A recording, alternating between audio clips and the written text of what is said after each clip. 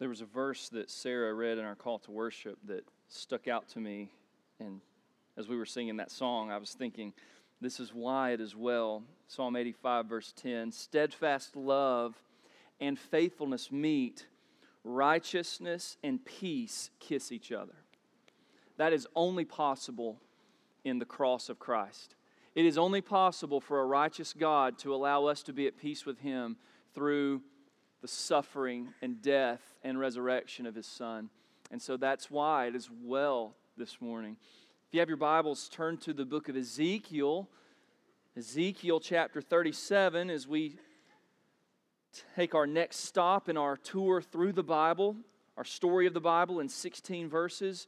And today brings us to Ezekiel chapter 37. Ezekiel chapter 37. And today we're going to be looking at verses 1 to 14. And I want to remind you of where we are. We're in chapter 10 of this 16-part series. And so I want to read the story so far so we can kind of get a handle on it before we read from Ezekiel 37. I think we can have that on the screen. So the story so far, I forgot to put it in my notes today. I should have this memorized by now. The story so far is that God created a kingdom, and He is the king, but He made human beings to represent Him in that kingdom. However, we see in Genesis 3 that Adam and Eve rejected that call, which led to sin and death. And yet in Genesis 3:15, we have this great promise, the first mention of the gospel, that God promised to defeat the serpent through the seed of the woman, who we later find out in Genesis 12 is going to be through the seed of Abraham. And through Abraham's family, specifically Judah and his descendants, through the royal line of David, the covenant blessings would come to the world. And then through the Passover and later through the suffering servant, we see that all people are guilty and deserve death. And the sacrifices of the Mosaic law reveal our need for a substitute. More specifically, the suffering servant that we saw in Isaiah 53. And now the story today that we're going to see from Ezekiel 37, drum roll, is that through the servant and the work of the Spirit, God would establish a new covenant and give lasting life to His people. Okay, and so that's where we are today. Let's read together now Ezekiel 37. And this is kind of a strange story, but I think it'll make sense as we explain it. Ezekiel 37, beginning in verse 1. Now, I'll give you a little background here before we read this.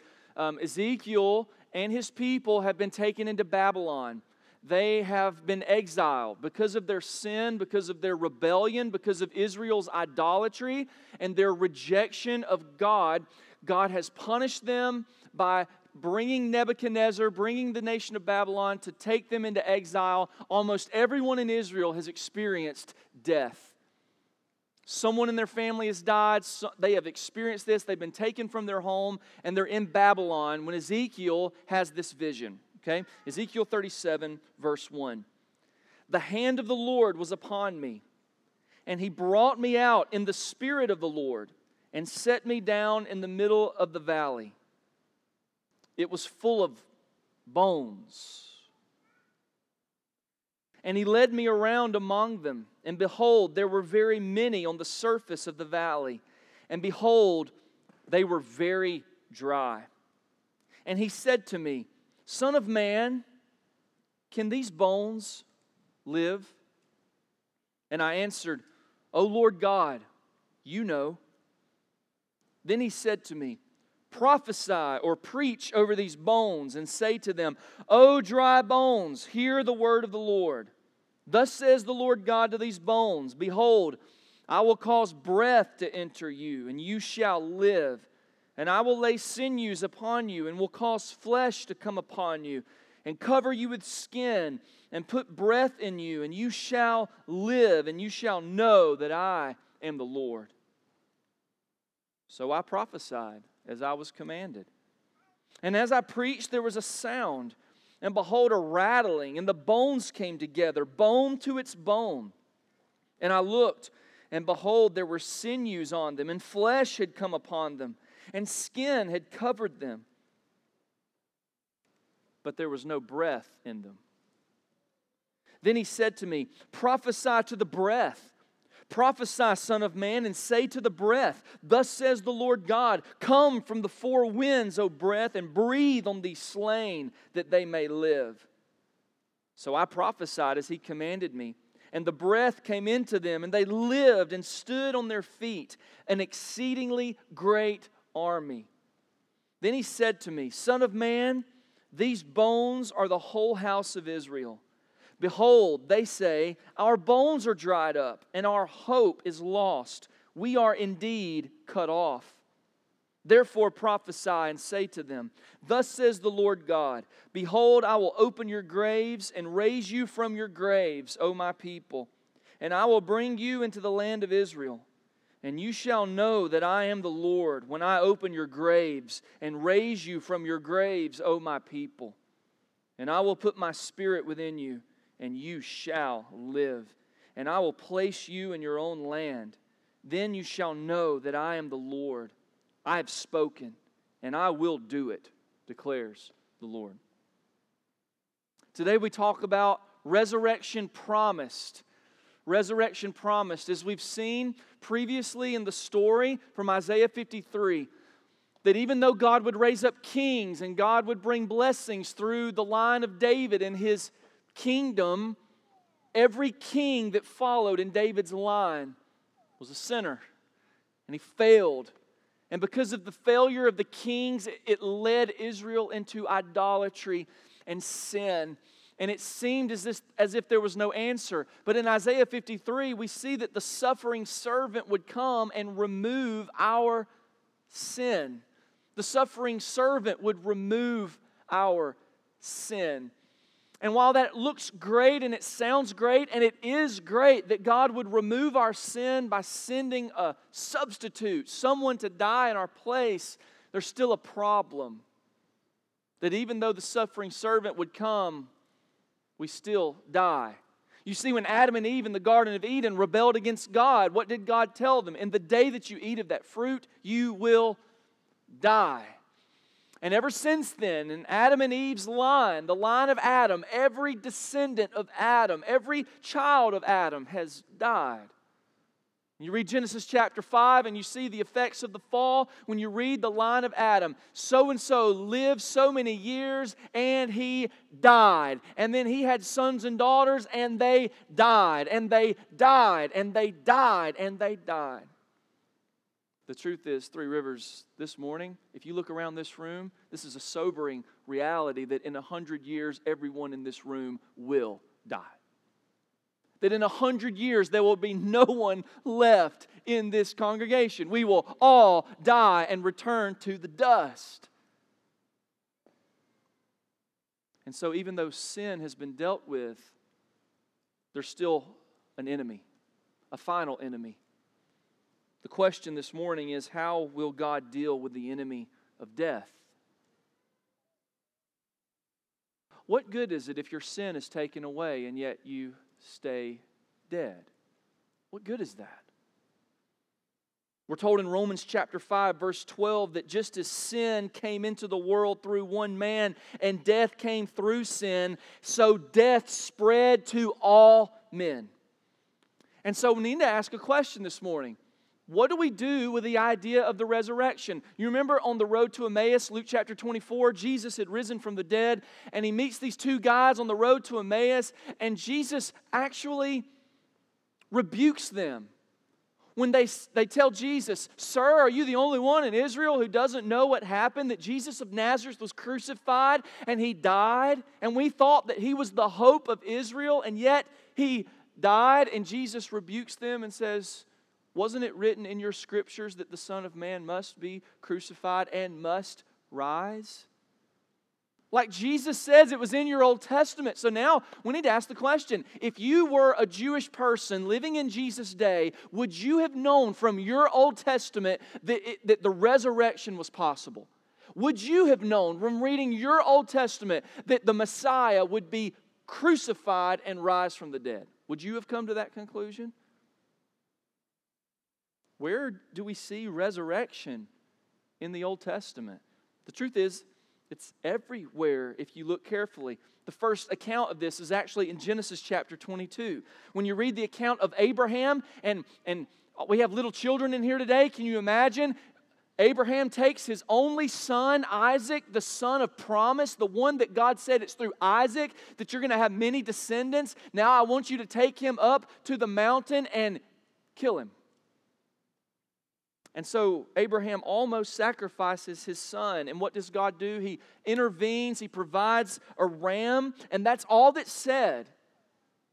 We're not told anything else in Genesis chapter 22. There's nothing revealed about Abraham's motives. But you have this really sensible inference when you come to Hebrews 11. The writer of Hebrews actually deducts from that story that Abraham believed in the resurrection. The only way that Abraham could have possibly sacrificed his son Isaac on that altar was because Abraham believed that God was able to raise Isaac from the dead. It has to be life from the dead. It can't be spiritual resurrection because remember, it's through Isaac that the offspring would come. And so Abraham just believes, okay, God, you want me to kill my only son? I know this is your promise and you have to keep your promises. So I'm going to kill Isaac because I just believe that if you're going to kill him, that must mean that you're going to raise him from the dead. So even from the very beginning, Abraham has this notion of the resurrection. And then you get to Job, right? Job lives in the same time as Abraham. Job, a very early book in the Bible. And Job 19, in verses 25 to 27, in the midst of Job's sufferings, right? He's got these really rotten friends who are telling him, Job, it's something that you did that caused all this suffering. Listen to what Job says. This is way Old Testament. Ready? I know that my Redeemer lives, and that in the end he will stand on the earth. And listen to this. That after my skin has been destroyed, yet in my flesh I will see God. I myself will see him with my own eyes, I and not another, how my heart yearns within me. Now, Job doesn't just say, I'm going to see God in this spirit-to-spirit fashion. That's not what he says. Job says, in my flesh, when my skin rots off my bone, I will see God in my flesh.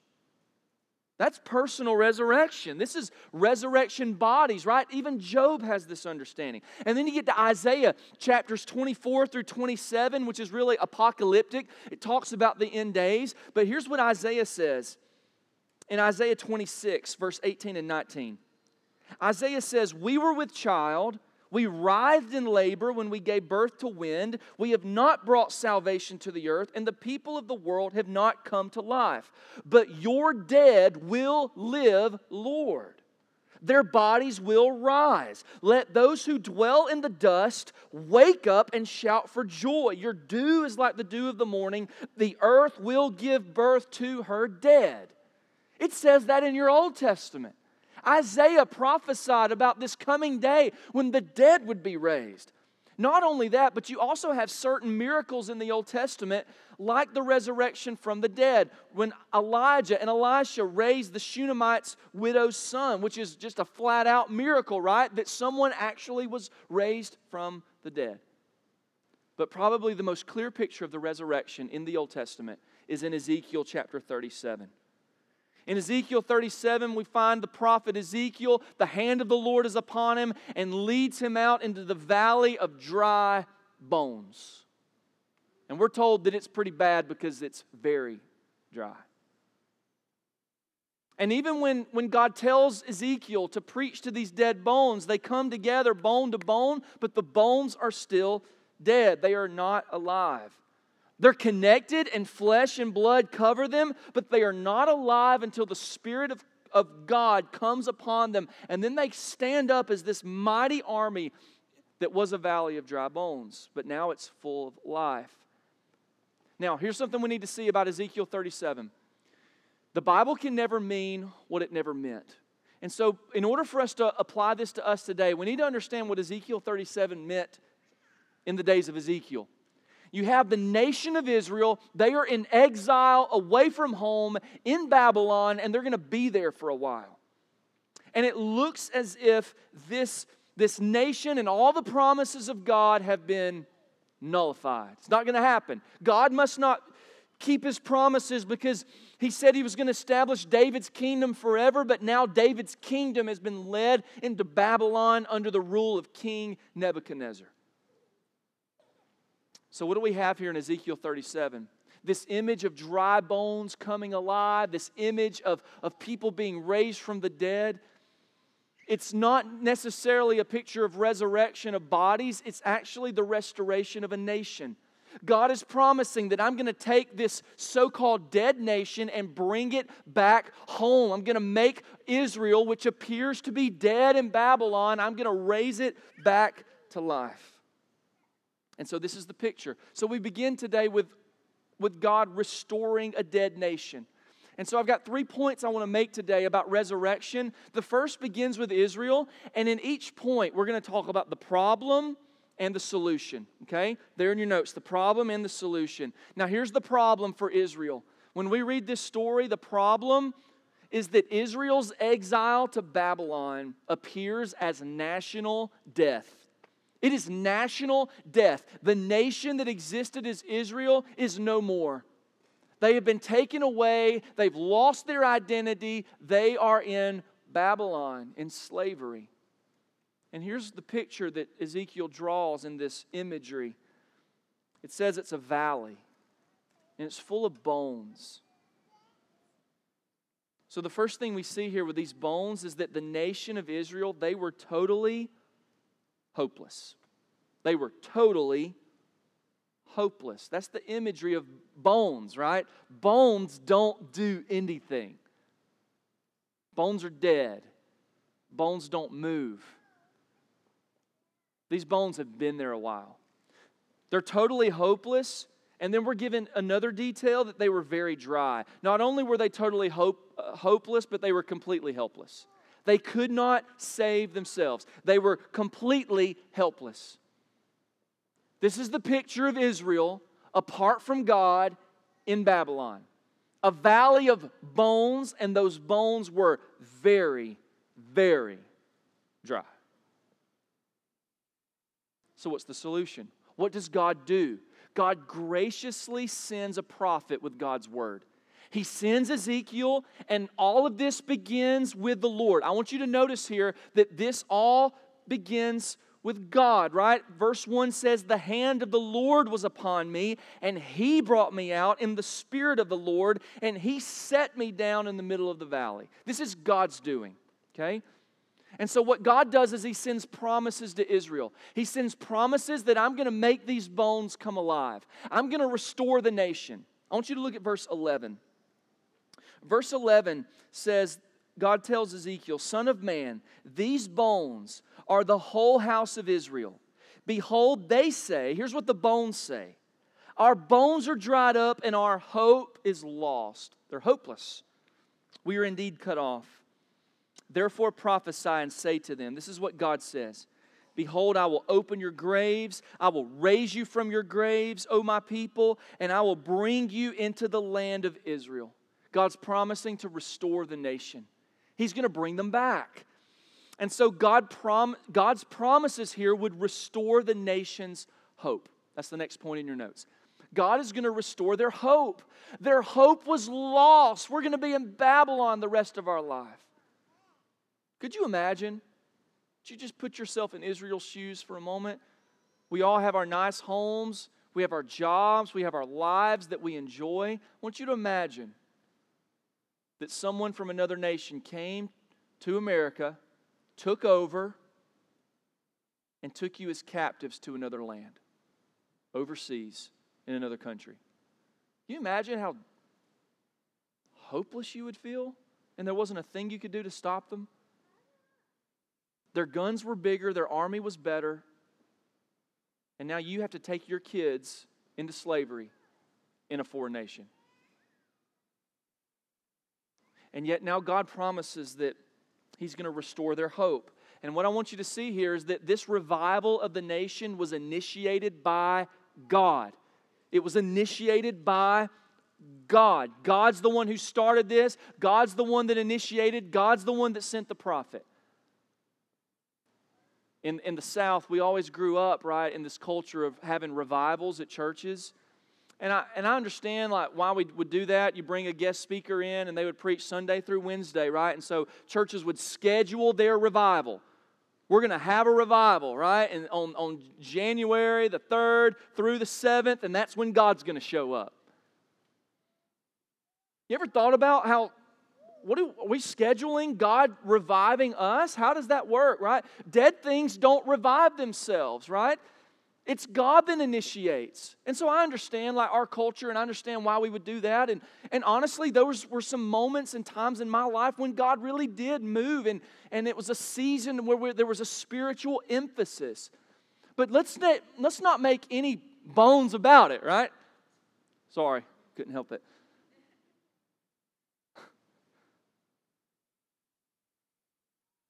We don't initiate revival. You can't make it happen. You can't start it up. You can't flip the switch. You can't pour gasoline on it and light the match. It's not our doing. Revival always comes from God. Every movement of God that's ever happened in history has happened because God initiated it, not because the people were looking for it. And so this revival is initiated by God. So God promises to restore their hope, and God promises to bring the nation home. He says, I'm going to bring you back to your land. And if you read later in the Old Testament, we find that God fulfilled this through the ministries of Ezra and Nehemiah, right? He brings them back and brings them back home. And this restoration was all by grace. Everything we read in this story is all by grace. Salvation is all about the work of God, demonstrating the glory of God, and we do nothing to help Him. We're dead. And Israel was dead. They could do nothing to initiate this, all right? So that's the immediate context of this passage, that God is restoring a dead nation. He's going to bring them back. And God asked a really good question to Ezekiel.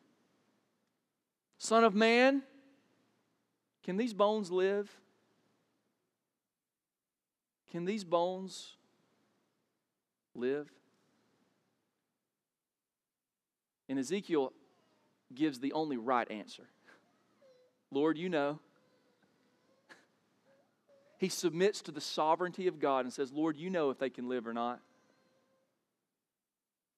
And Ezekiel is told to do something absolutely ludicrous. God says, Ezekiel, stand up. Stand up in the midst of this valley. This is your new congregation. First Baptist Church of the Valley. The dry bone valley. And I want you to preach to them.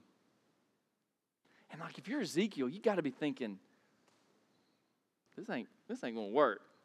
I mean, there's got to be this sense of like, all right, I'm gonna preach, but you ever thought how silly this would be? Let me ask you a question. If you woke up this morning and God told you, I don't want you to go to church this morning. I actually want you to go to the cemetery down the road. I want you to stand at those graves and I want you to preach. Would you do it? Would you do it? You'd feel silly, right? You're out there in the fog and in the mist in the early morning, right? And there's people coming to visit their loved ones, laying flowers down on the graves, and you're over there with your Bible open preaching. And so Ezekiel preaches. And I would actually say that Ezekiel is doing what every person who ever shares the gospel or ever stands to preach the word, they are in the same exact situation. We are always preaching to dead bones until God makes us alive, right? Isn't that true? This is the position of every preacher in history, to stand and preach to dead bones. The problem is nobody in here thinks we're dead. Now, we're not dead now. We're alive. God's made us alive graciously. But the truth is, before we knew Christ, we were all dead. Anytime you share the gospel with a lost person, that is exactly what God is telling you to do. He's telling you to preach to dead bones, and He's asking you the question, can those dead bones live?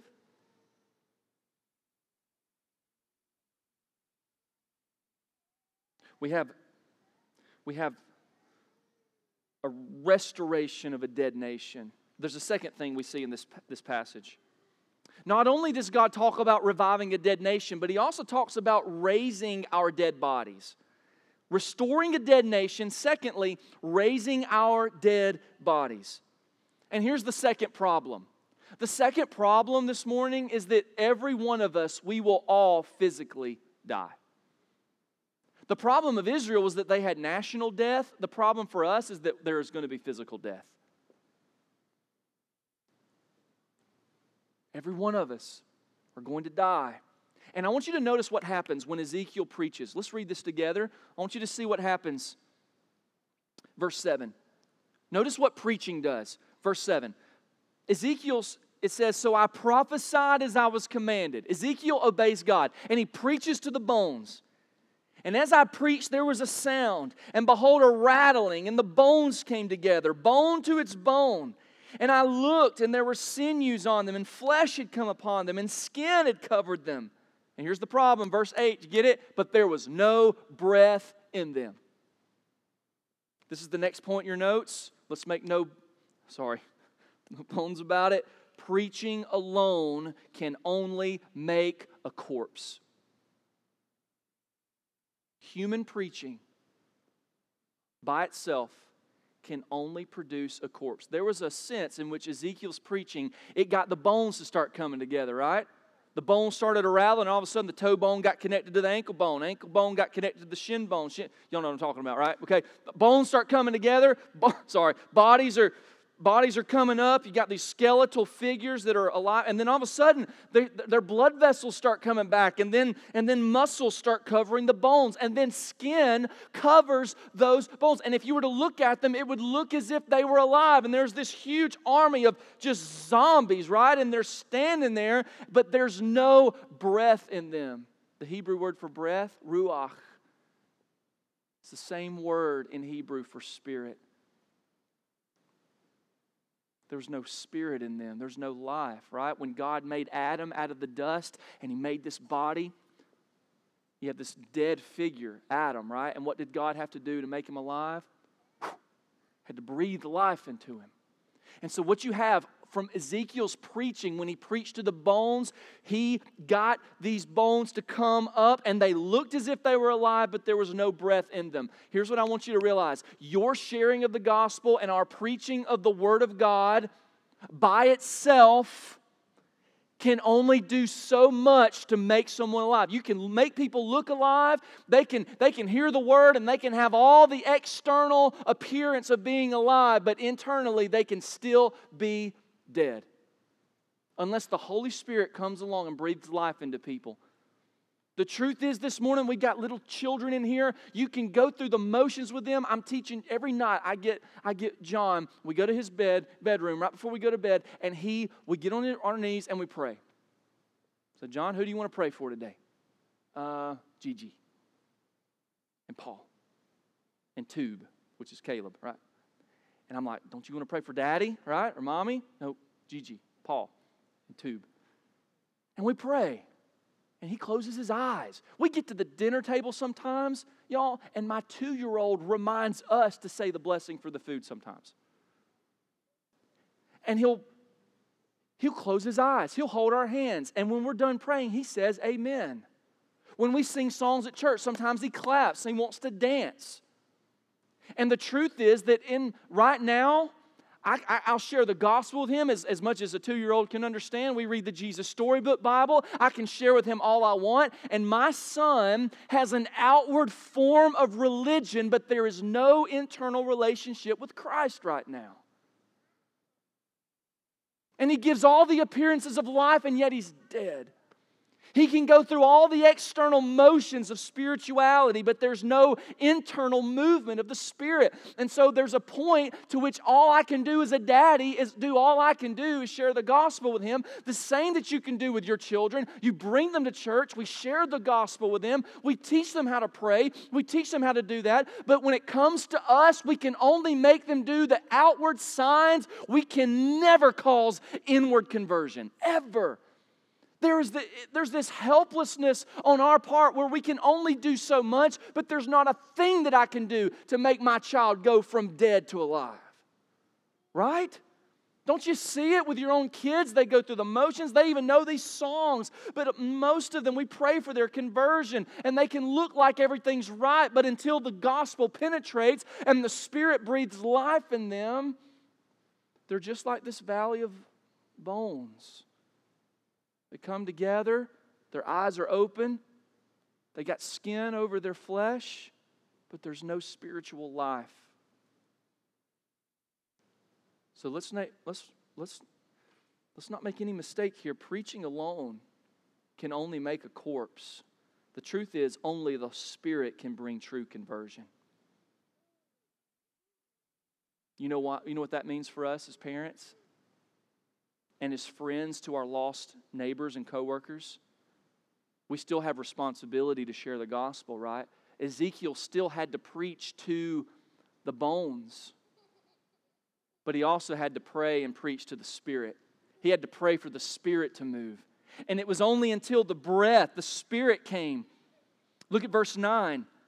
Then he said to me, prophesy to the breath. Same word, Spirit. Prophesy to the Spirit. Prophesy, Son of Man. And you say to the breath, thus says the Lord God, come from the four winds, O breath, and breathe on these slain that they may live. So I prophesied as He commanded me, and the breath came into them, and they what? They lived, and they stood on their feet, an exceedingly great army. We need the Spirit of Christ to awaken people to life. We share the gospel with dead bones, and our preaching and teaching might lead them to morality, but it will not lead them to conversion. Only the Spirit can do this. And so how do we understand resurrection now? We get to the New Testament, and Jesus Himself even raises a small number of people. But certain individuals, some specific individuals, He raises them from the dead. The son of the widow of Nain, for example, He raises that son from the dead as that boy is being brought to his burial in Luke chapter 7. And then there's this remarkable event in John chapter 11 when Jesus raises Lazarus from the dead. I would argue that this isn't resurrection, this is actually resuscitation, right? Because Lazarus is going to die again. There is a critical difference between Lazarus' resurrection and Jesus' resurrection, because when Jesus is raised, He will never die ever again, just as Graham read today during communion. In Lazarus' case, he's been dead for 4 days, right? He's been in the grave 4 days, so that he's starting to smell, right? His body's starting to decompose. And so John tells us this, that he's been dead for 4 days, so that there's no way that you can confuse the resurrection from the dead with calling somebody back to life who needed a heart fibrillation. We just need to shock him one time. He'll come back. No, Lazarus has been dead 4 days. There's decay. And it's in that context in John chapter 11 that Jesus says these words, I am the resurrection and the life. In other words, Jesus promises in John chapter 11, Martha confesses her orthodox faith. Yes, Jesus, I believe that. Jesus, I believe that there's a resurrection at the end. I believe that my brother will rise on the last day. Yes, Jesus, I do believe that Lazarus will rise, but it's going to be at the end. I want to see him again, but I just believe it's going to be later. And Jesus asks her a question. He says, yes, but I am the resurrection and the life. Martha, do you believe that? Not that the resurrection is a day, but it's a person. I am the resurrection. I am the life. In other words, here's what Jesus is doing. He is thrusting Himself in the center of everything. It's not just that there is resurrection on the last day, but that there is no resurrection apart from Him on the last day. He is the one who makes resurrection possible. And that is finally demonstrated on that spectacular day on Easter Sunday of His own resurrection. The problem we have today, the problem is that we will all physically die. But the solution to that problem is that God sent a Savior who defeated death. God sent a Savior who defeated death. And it's in Christ's resurrection that we find our resurrection. And so what happens, 1 Corinthians 15, if Christ is not raised from the dead, then we're still in our sin and all is in vain. So hug your kids, love your wife, kiss your spouse, and have a good time because this is it. And yet, because Christ came and not only died for our sins as a suffering servant, but He rose from the dead as the resurrection and the life. By His power, He has not only been raised from the dead, but He will raise us. The truth is, this morning, death lost its sting and the grave lost its grip. I want you to see what God says to Ezekiel in verse 12. Therefore prophesy and say to Israel, thus says the Lord God, behold, I will open your graves and raise you from your graves, O my people, and I will bring you into the land of Israel. And you shall know that I am the Lord when I open your graves and raise you from your graves, O my people. This is promise of future resurrection. I will raise you from the dead. That means death loses its sting. That's why at funerals we don't weep as those who weep without hope. Death doesn't sting like it would have if death was the final answer. Right?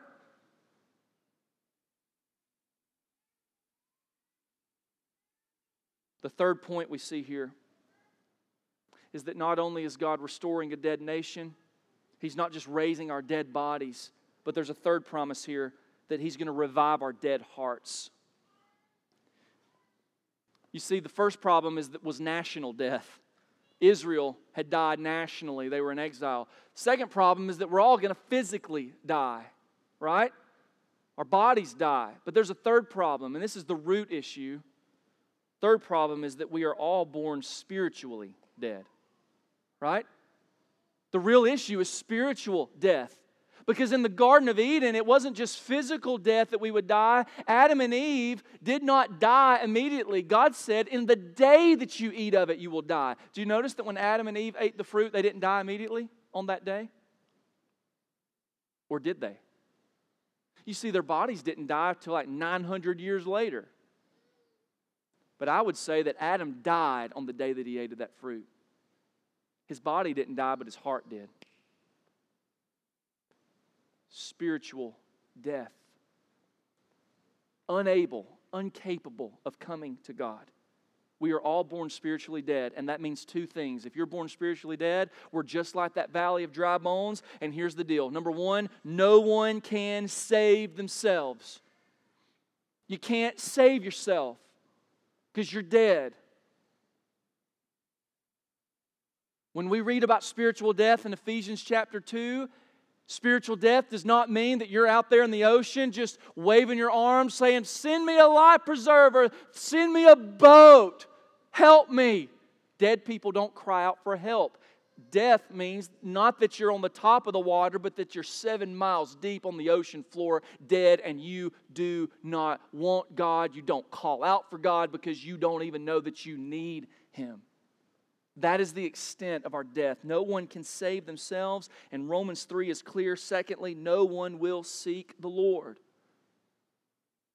We're not seeking for Him. Those dead bones weren't looking for God. They're not looking for Him. They're not seeking after Him. God had to go to them. They didn't come to Him.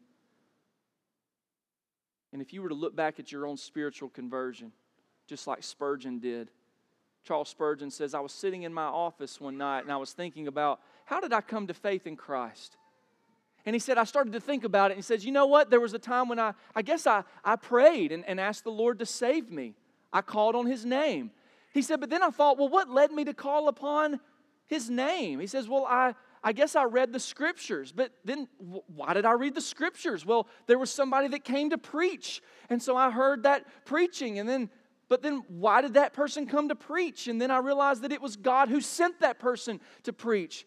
And Spurgeon says, in that moment I realized, it flashed across my mind and it was so clear that God was at the beginning of it all. And if He had not initiated and come to me, then I would have never believed and called upon His name. Have you thought about this? I just want you to go back in your mind. Just take it step by step, all the way back to your conversion and ask yourself this question. At the beginning of my conversion and coming to Christ, was it because I did something or because God did something? And if we're honest, we all have to say, God did. The only reason that I confessed faith at 11 years old is because, well, I recognized my sin. But wait a minute, I recognized it because I went to the North Rome Church of God's Passion play that they did at the Forum, and I saw visible representation of the gospel, and I watched that, and that's what led to my conversion. But wait a minute, why did I go to that? It's because my parents brought me to that. But why did they bring me to a Christian event like that? Well, it was because they were converted, and if I look back then, it was because my dad was converted, and when he was 18 years old, and he was a rebel and never grew up in church. So why did he become converted? Well, it's because he had a friend named Gary Neighbors who invited him to church. And when he came to church at East Rome Baptist Church many years ago, there were 20-something men in the basement of that church praying for him. But why did those men pray for my dad to be converted? Why did that even happen? It's because God put it in their life. And then I realized the only reason I'm even here today is because God initiated something 50 years ago. And here I am preaching the gospel because God was merciful to my mom and dad. And He didn't have to do that. I could have grown up somewhere where the gospel was never preached. There is no reason that we're in here in the first place other than God's grace. Just do that this afternoon. Go back to your own conversion and ask yourself, why am I in the faith? It's because God did it. And apart from God initiating it, no one can save themselves and no one will seek the Lord. So I want to ask you the question this morning, Three Rivers. You ready? Here's your question. Can these bones live? Can the bones live? This is not just a question for a prophet 2,500 years ago. This is a question we need to ask today. To the wife who is married to an unbelieving man. Now, he's not abusive, but he's an atheist. He's kind and he's caring, but he's not Christian. This wife goes to church alone every Sunday, and he refuses to come. He is much more interested in his hobbies of golf and fishing. He shows no interest in religious things, and he certainly doesn't want to hear his wife babble on about that Jesus stuff. Let me ask that wife this question: can these bones live? Or what about the parents this morning who are raising children, and they're daily confronted with the reality of their sin? You're raising sinful children. Oh, they're good, they're moral, but they're still rebellion. They talk back, they disobey, they lie, and they don't seem interested in church. And in their teenage years, they even ask if they can stay home while mom and dad goes to church by themselves. And you have parents who are trying to train their children in the right way, but nothing seems to work, and they wonder if their children will ever come to faith. Let me ask you, parents of children, can those bones live? What about the coworker who has faithfully prayed for and shared the gospel with his friends at work, and yet they are still hardened by the things of God? Let me ask you, can those bones live? What about the discouraged missionary couple who left their family and their comfortable lifestyles to live among an unreached people group for years, and they've seen no fruit, and they're tempted to give up because this native culture is so hard to penetrate, and there seems to be no interest in their message, not to mention the fact that they're constantly under the threat of government persecution and hostility among the people? Can those dead bones live?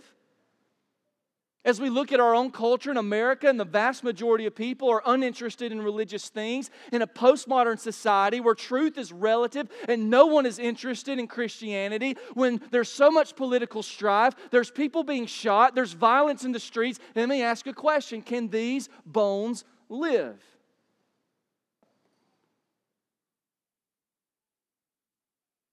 And the only right answer is, oh Lord, you know, right? So the solution to this problem of dead hearts, the problem is that we're all born spiritually dead. Here's the solution. We're going to go through these quick. The solution. Earlier, God sent a prophet with God's word. Then He sent a Savior to conquer death. And here's the third thing God did for us to solve the solution of spiritual death. God sent the Spirit to make us alive.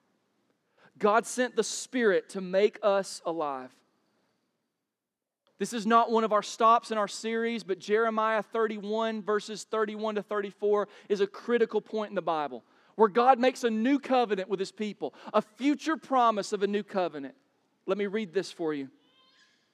God told Jeremiah while he was in exile, "Behold, the days are coming, declares the Lord, when I will make a new covenant with the house of Israel and the house of Judah, not like the covenants that I made with their fathers on the day when I took them by the hand to bring them out of the land of Egypt. My covenant that they broke, though I was their husband, declares the Lord. For this is the covenant that I will make with the house of Israel after those days, declares the Lord. This new covenant, I will put my law within them, and I will write it on their hearts, and I will be their God, and they shall be my people. And no longer shall each one teach his neighbor and each his brother, saying, Know the Lord, for they shall all know me. From the least of them to the greatest, declares the Lord, for I will forgive their sin, and I will remember their iniquity no more. The promise of this new covenant, this is an easy way to remember Jeremiah 31:31, right? Jeremiah 31:31. You need to know that verse, new covenant. It's actually quoted verbatim in the book of Hebrews. It's so critical to this promise that God would make His people. And here's the promise God's making from Jeremiah, and even in Ezekiel. If you go back a chapter to Ezekiel 36, God says, I'm going to take out your heart of stone, I'm going to put in a heart of flesh. I'm going to put my Spirit within you, I'm going to cause you to walk in my statutes, and you will obey my laws and my ordinances. Why? He's making a new covenant. And so here's the promise of the new covenant. 3 things very quickly. Number 1, in the new covenant, God will give us a new heart. God's going to give us a new heart. It doesn't say that He's going to clean up the old heart. This is spiritual surgery. He's going to give you a heart transplant. And when you're converted by the Spirit of God, He takes out the old heart, the heart of stone, the heart that is hardened to God and hates God and loves sin. He takes it out and He puts in a heart of flesh. That's what we pray for our children and for our lost friends, that God would remove a hard heart of stone and put in a heart of flesh, a heart that is sensitive to spiritual things, a heart that loves God's Word, a heart that is sensitive to sin and convicted over sin. Only the Spirit can do that. God's going to give us a new heart. Not only that, He says He's going to give us His Word. In this new covenant, God's going to write His Word on our hearts. You're not going to have to tell people know the Lord, because they will know the Lord, because He has written His law not on stone tablets, but He has written it in their hearts. It has become a part of who they are. There will be a desire to obey God. If you've been converted, if you've truly believed the gospel, one of the evidences is that there will be a desire to read God's Word and obey it. You have a new heart, God will give us His Word. And the third thing, God says, I'll give you my Spirit. I'm going to give you life. I'm going to breathe new life into you, and it will be abundant life. When you read God's Word, you're going to say, this is really hard to do, but now I'm empowered by the Spirit of Christ. I'm going to give you everything that you need to obey me. He'll give us a new heart. He'll give us His Word, and He'll give us His Spirit. This is the new covenant, the promise of a new covenant. The second thing God's going to do is the power of true conversion. The power of true conversion. He says, I'm going to take out your heart. I'm going to give you a new one. I'm going to put my Spirit within you. This is what we need when we're lost. We need to be truly converted. Regeneration. We need new birth. Unless your children are born again, they'll never see the kingdom of God. Unless you're born again, you'll never see the kingdom of God. And we've been confronted with this reality already, but let me say it again. There in your notes, with man, salvation is impossible. It's impossible. You can't make your kids love Jesus. And in some ways, that's scary, isn't it? You can't make your kids love Jesus. But let me say this, that just because you can't make them love Jesus doesn't mean that God doesn't use you as the means to bring them to love Christ.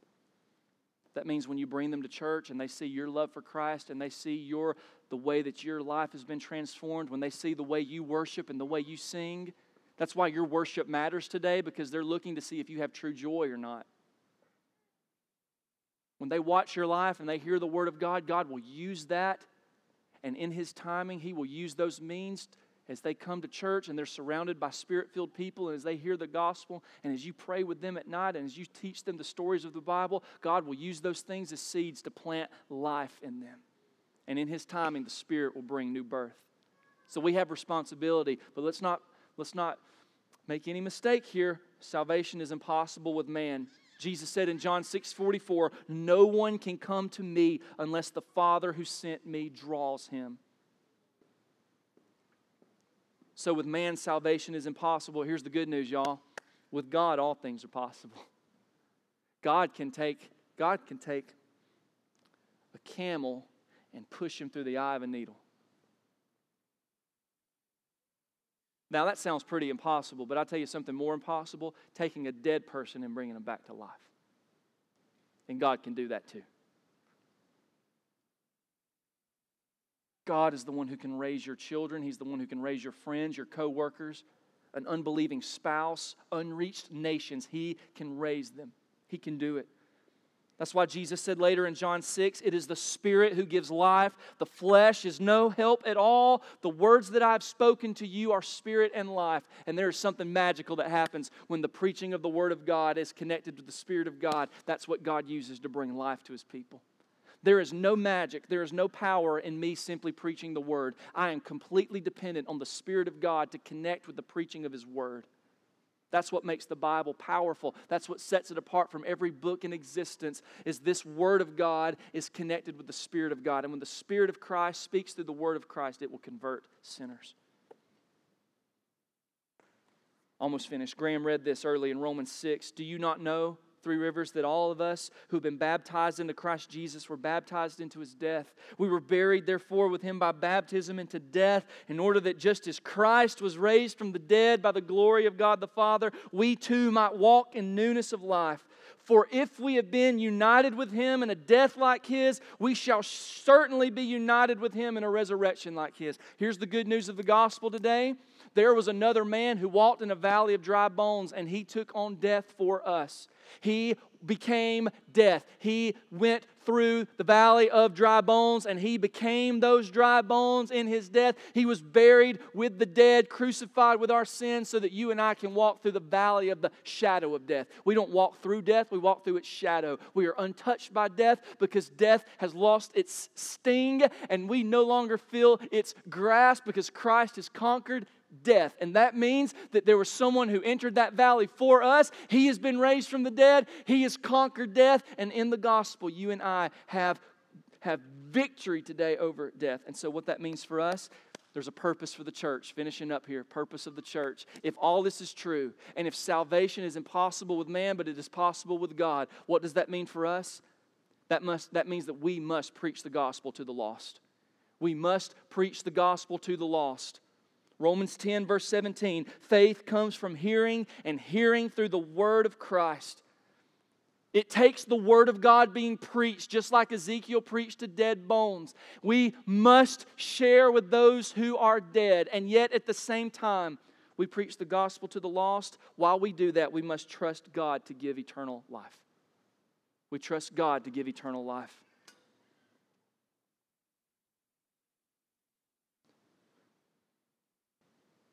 But God, being rich in mercy, because of the great love with which He loved us, even when we were dead in our trespasses, He made us alive together with Christ.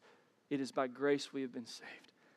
Let's be bold with the gospel. Let's not fear death. And let's preach to the lost. Let's share the gospel with those who've never heard, knowing that God is the one who brings them into eternal life, and He uses us as means to do so. Can these bones live? Yes. They can live, and they will live. Let's pray. Father, thank You for Your word. A word that reminds us that apart from Christ, we are dead. We are hopeless and we are helpless. But yet You give us hope. You sent us a prophet, a priest, and a king. You sent us Your word. And You sent us Your Spirit. You sent us a Savior. You have initiated all good things for us that we may live. And today we are dead bones that have been raised to life. And so we want to take the breath that You have breathed into us, and we want to breathe it back out in praise and worship today. So help us to worship. May our children watch us and see our joy in being raised to walk in newness of life.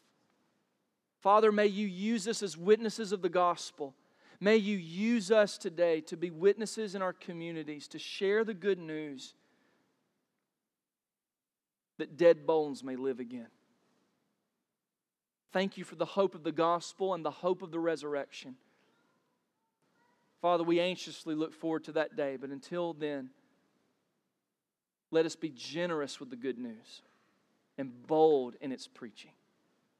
Father, would you be worshiped and glorified now in spirit and truth as your people stand to worship you, the ones you have raised from death to life. In Jesus' name, amen.